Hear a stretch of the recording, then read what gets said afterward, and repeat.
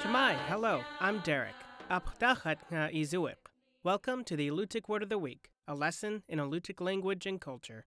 This week's word is Ipikyaq which means slate. In a sentence, ulugat ipekyanak chanamat alkhitumi. which means ulu knives used to be made out of slate. Slate is one of the most common types of stone in the Kodiak region. This widely distributed sedimentary rock is part of the Kodiak Formation, a set of rocks that makes up the center of the Kodiak archipelago.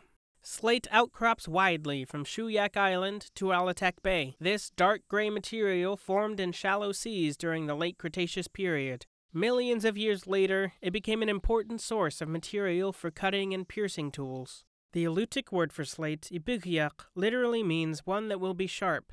This name refers to the widespread use of slate by Alutiiq toolmakers. Kodiak slate cleaves easily, and it is soft. It breaks into flat sheets that can be snapped and ground into shapes. Experiments show you can make a tool relatively quickly by grinding a piece of slate on a harder rock with a bit of sand and some water.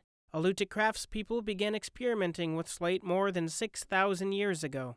The earliest slate tools are bayonets, long parallel-sided pieces of slate ground to a sharp point for stabbing fish and sea mammals. Over the span of Alutiiq history, slate grinding became more and more common, and people made projectile points, end blades, ulus, knives, and even beads and labrays from slate. Not all slate is suitable for tool making. Slate tools have a tendency to break. Kodiak's archaeological sites are filled with ulus and points broken by people making and using slate tools. The best slate is the hardest materials. It tends to be almost black and contains more silica. This makes it harder to work, but much more durable. Outcrops of this material can be found in places where younger rocks lie next to slate outcrops. When the younger rocks formed, they heated and hardened the adjacent slate.